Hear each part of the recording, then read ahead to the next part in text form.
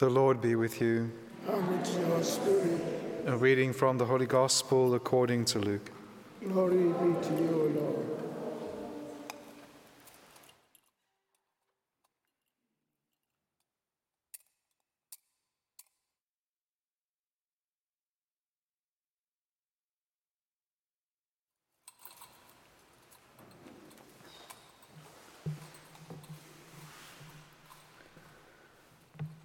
A decree went out from Caesar Augustus that all the world should be enrolled.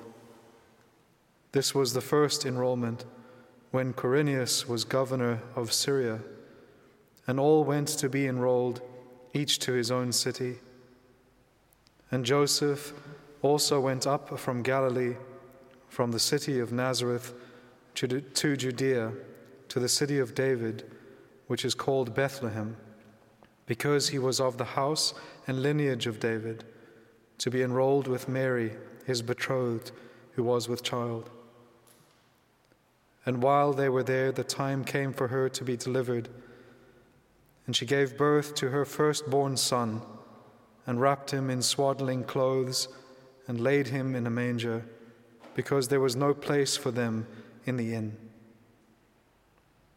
And in that region there were shepherds out in the field, keeping watch over their flock by night. And an angel of the Lord appeared to them, and the glory of the Lord shone around them, and they were filled with fear.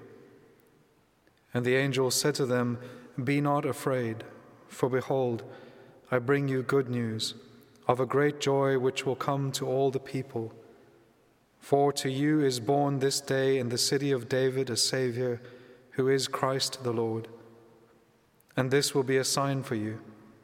You will find a babe wrapped in swaddling clothes and lying in a manger." And suddenly there was with the angel a multitude of the heavenly host, praising God and saying, "Glory to God in the highest, and on earth peace among men with whom he is pleased." The Gospel of the Lord. Praise to you, Lord Jesus Christ.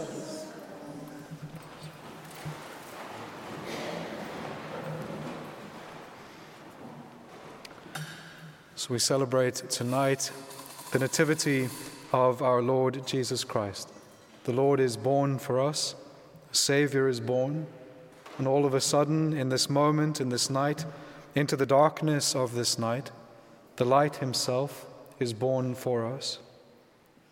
Into the silence of this night, the Word himself is spoken and born for us. Into the darkness of sin comes the Savior. Into the darkness of the lack of truth and of falsity comes truth himself. He doesn't come as we might have thought a God would come. All of mythology before Christ has every interaction of the gods with men. They always come with lightning and fire and great turmoil and fear and power. But when God himself becomes incarnate, it is in humility, in hiddenness. He is born in a cave in Bethlehem, and there was no place for him in the inn. One of the most joyful lines of Scripture has also one of the most sorrowful parts of it. She gave birth to her firstborn son, the greatest joy of human history. But there was no place for him in the inn, the greatest sorrow of human history. The Savior has come to earth, and there is no place for him in the inn. The great tragedy of sin, but also showing the necessity of his incarnation.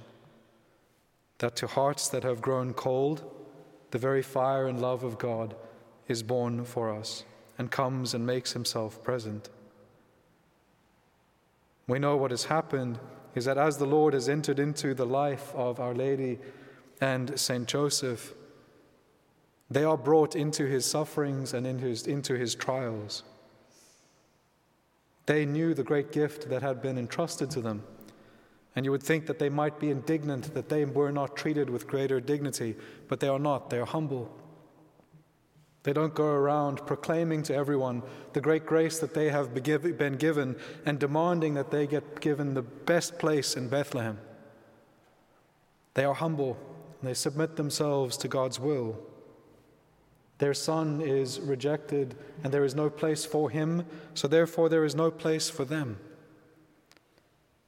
They enter into the sufferings of their son, and his sufferings begin immediately. He is born, and there is no place for him in the inn. There's not even a bed for him, and he is laid in a manger. We know that both Joseph and Our Lady are from the line of David, and so they are heading back now to Bethlehem to be enrolled because of this decree which has been put out by Caesar Augustus, the first enrollment. The world at this point and the Roman Empire has been at peace for about 12 years. And so it is into this time of peace without war that the Lord is born, because he is the Prince of Peace. And in this time of peace, Caesar Augustus demands that there is an enrollment so that everyone can also be taxed. And the Lord doesn't come as a mighty God and demand that he be separated from the sufferings of the people, but enters into their sufferings. Everyone during this cold winter has to now travel each to their own homes and from where their families originated. And they all make this journey on foot and in poverty. In the cold, over 4 days, St. Joseph and Our Lady would have traveled from Nazareth to Bethlehem. They would have endured the cold nights, and they would have eventually made it to Bethlehem, Our Lady coming to the end of her pregnancy. And when they arrive in this city, Bethlehem, which means house of bread, when their son is born, when the Lord is born, he is laid in a manger, the place where the animals eat, prefiguring how he will give himself as food. In Bethlehem, the house of bread, the bread from heaven himself is given. And so he is born in this humility. He is born in this hiddenness and in this silence. One of the commentators in the Church Fathers notes that as much time as St. Luke gives to all of the Annunciation and the details that surround the Annunciation and the Visitation, he gives very little to the actual moment of the birth of the Lord. One simple sentence: "And she gave birth to her firstborn son, and wrapped him in swaddling clothes, and laid him in a manger." And so what one of the Church Fathers says is that this is to highlight the ordinariness of the Lord's birth. He was truly man. He truly took our flesh, truly took upon himself our sufferings and all of the trials of this life. But then one of the other commentators notes that even though in this hiddenness of the Lord's birth, heaven itself could not be silent, and it bursts forth in the Annunciation to the shepherds. And so while the Lord is born in humility from the Virgin Mary, his glory shines out of heaven to the shepherds. He is true God, and he is true man. It was the role of the father in those times to announce the birth of a child. And so we can see that after the Lord is born, it is not Joseph that goes to make the announcement, but angels come from the Father in heaven to make the announcement of the birth of the Savior. And they make their announcement to the poor and the humble, the shepherds, those who are out busy keeping watch in the night. And so for us, I think we can learn a lot from these beautiful shepherds. They are faithful in keeping watch. That's what we are called to. That in the midst of the darkness of this life and of this world, we are called to keep watch in expectation of the light.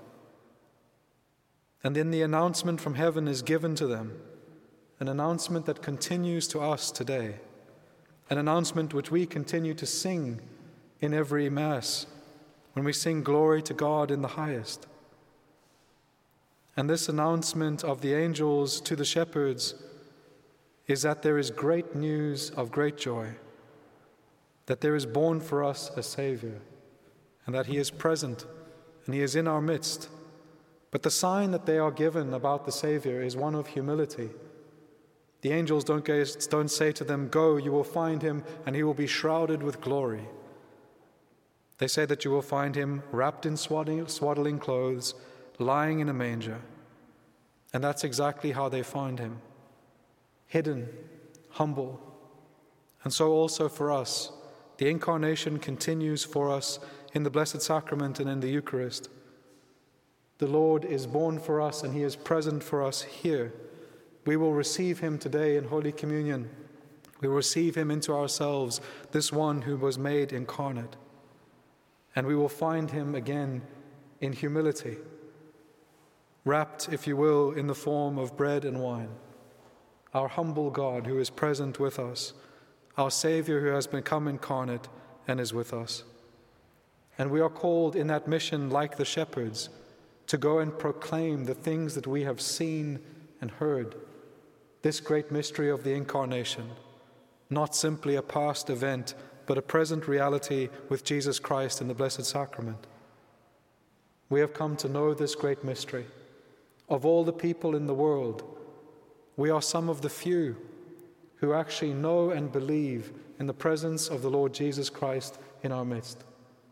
How greatly we have been treated by God to know what we know and to have heard what we have heard.